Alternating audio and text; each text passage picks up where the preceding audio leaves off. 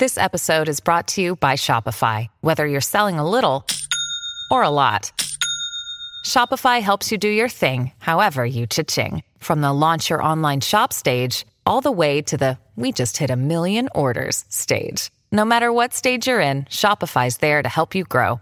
Sign up for a $1 per month trial period at shopify.com/special offer, all lowercase.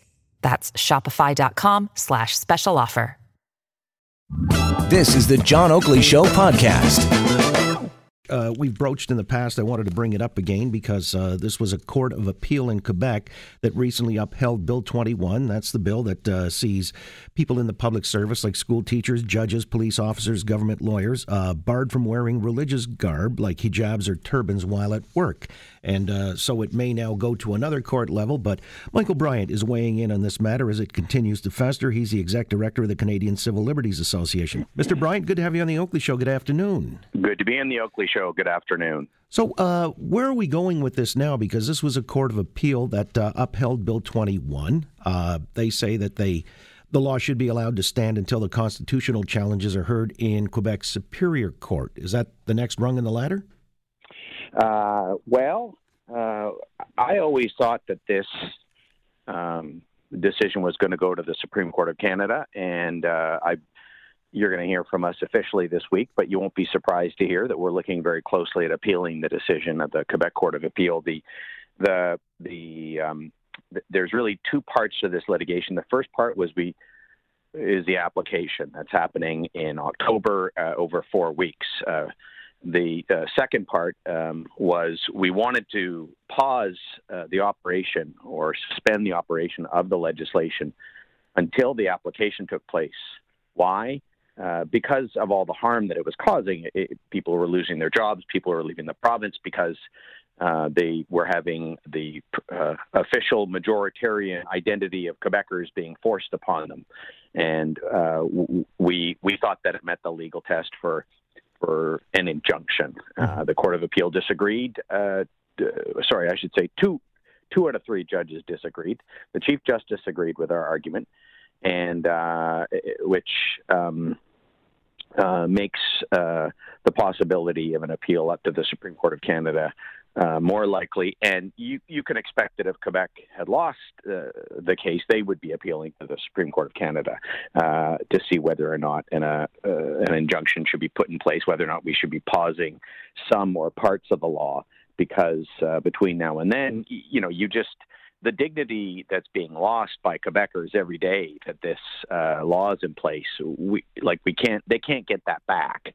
The people who are leaving their jobs and leaving the province and being discriminated against just for being themselves is not something that we can repay them for, or we can right that wrong. So that's why you bring an injunction to try and pause everything, because the argument is that there is what the lawyers call irreparable harm, which is maybe a fancy way of saying really, really, really harmful. Yeah. And the court seemed to agree on that it was very harmful, but the court split on whether or not the constitutional test had been met.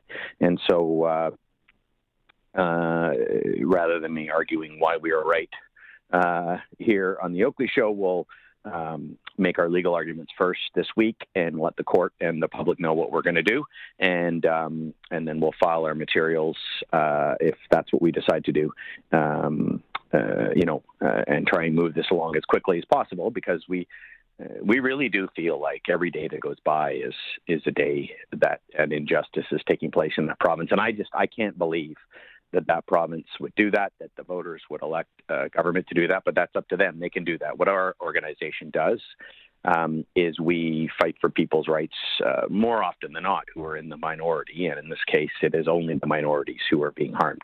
Right, which is why I just wondered aloud off the top whether this is going to the next rung, the Quebec Superior Court, or should just be, on the express lane to this Supreme Court of Canada. And the injunction to which you allude, that's, of course, to stop the immediate harm, which is happening on a daily basis. As a quick aside, I understand some provinces like Manitoba are actually recruiting or soliciting people from Quebec to come there, and you can be whoever you want to be in whatever garb you want to be. But that's how it's playing out.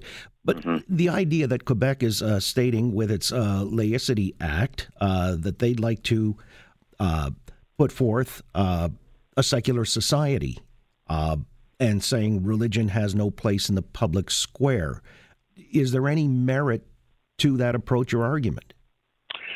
The idea that religion is involved in the public square, I guess, depends on what you mean by the public square. I mean, a government certainly isn't determined by religion. The government is determined by the legislature, and how each member of the National Assembly conducts themselves will be in part informed by what their constituents say.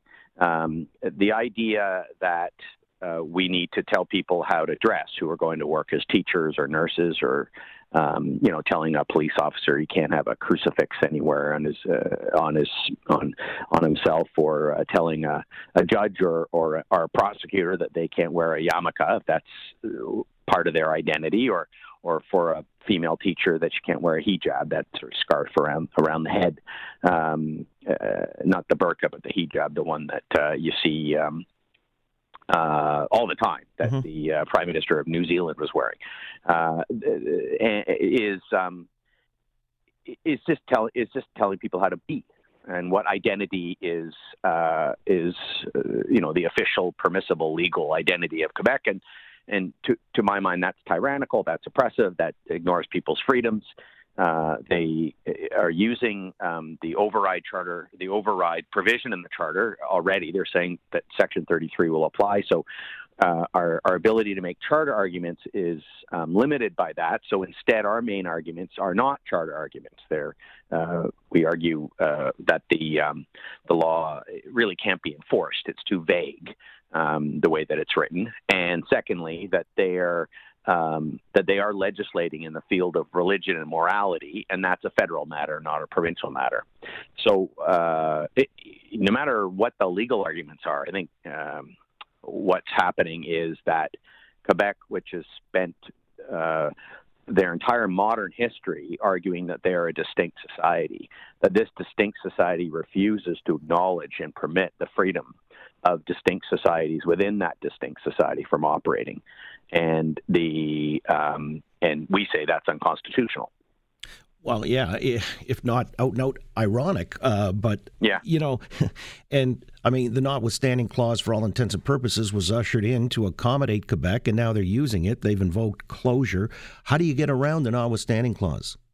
The notwithstanding clause applies to the Charter of Rights and Freedoms, so the equality Section 15.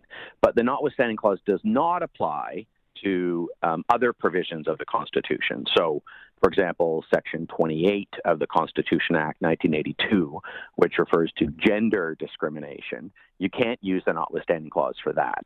The notwithstanding clause does not apply to the division of powers argument. So if the federal government decided to pass a law, forbidding LRTs across Canada, that would be unconstitutional because they don't have any jurisdiction over local transit. That's provincial. So we're arguing that what Quebec is doing is really a federal matter. The criminal law, morality, religion, those are federal powers under our 1867 Constitution.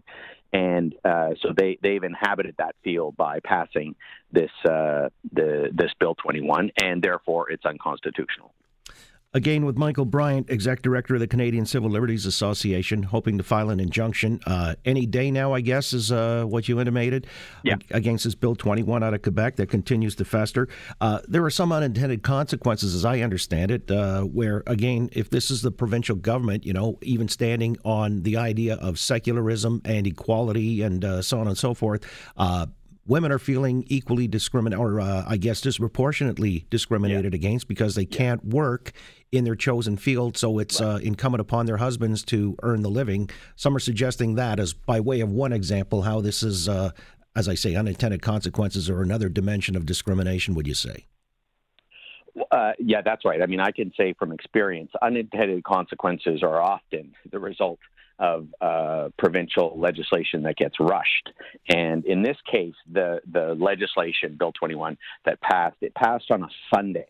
Well, you can any time legislation passes on a weekend, you know that they were rushing it. There must have been some internal political deadline attached where they promised to get it passed by a certain date, but it reads as if it was rushed, and so I'm not surprised that there's unintended consequences. The bottom line is it's treating people differently and to their detriment. And why? Because of who they are, their very identity, how they want to present themselves to the world. And in this case, this happens to involve religious obligations. But, anytime a government's telling people how to dress, it's fine. Police officers have to have uniforms. But at a certain point, anytime they're telling you how to dress, they're operating at a level that I think is just a tyrannical and beyond any appropriate use of powers, and that's what this is. This is an abuse of power. The policy upon which they supposedly base this is a French policy that was devised in the 19th century during the French Revolution to resist the overreach of the Catholic Church. Well, today the Catholic Church plays no role either in French society substantially or in Quebec. Maybe people go to church, but nobody would suggest that the Pope is having is interfering in any way with what the Quebec people do. The Pope's got nothing to do with this. So I think it's bull. I think this is just an Islamophobic bill, and they're blowing the dog whistle of bigotry, and they're suggesting that it's about secularism when in fact it's not. The only group that's specifically targeted are face coverings, and the only religious face covering of any of the great major religions is Muslim, the religion of Islam. Mm-hmm. So that's what this is about. That's how it started. They're all a pox on all their houses. The previous Liberal government did the same thing. We brought a challenge and succeeded with our injunction on that law, and then this new government came in, brought in an even more offensive law, and while we haven't succeeded at the Superior Court and the Court of Appeal, maybe we will before the Supreme Court of Canada, and in any event, there will be a hearing in October. But that's a long way away. That's a long time, and a lot of jobs, and a lot of people, and a lot of harm. A lot of disruption. Well, it's kind of interesting that you would say, with Quebec and referencing historically, the Napoleonic Code and collective rights, which they see as being paramount versus individual rights, say, in the rest of Canada, and the Supremes will have to, render a decision on that. Good luck with the injunction. We're watching this one carefully because I think, to your point, it is beyond draconian and overly intrusive, but I appreciate your time in explaining where you stand at present with this as the Exec Director of the Canadian Civil Liberties Association. Thank you, Mr. Bryant, very much. Thank you very much for the opportunity to talk about this important issue, and thanks for staying on top of it as you have. Not all media in Ontario and across Canada have done that, but you certainly have, and I'm grateful. Well, we'll talk again then. I appreciate it. Yep. Okay. Thanks for listening to the John Oakley Show podcast. Be sure to rate, review, and subscribe for free at Apple Podcasts, Google Podcasts, and anywhere else you get your on-demand audio.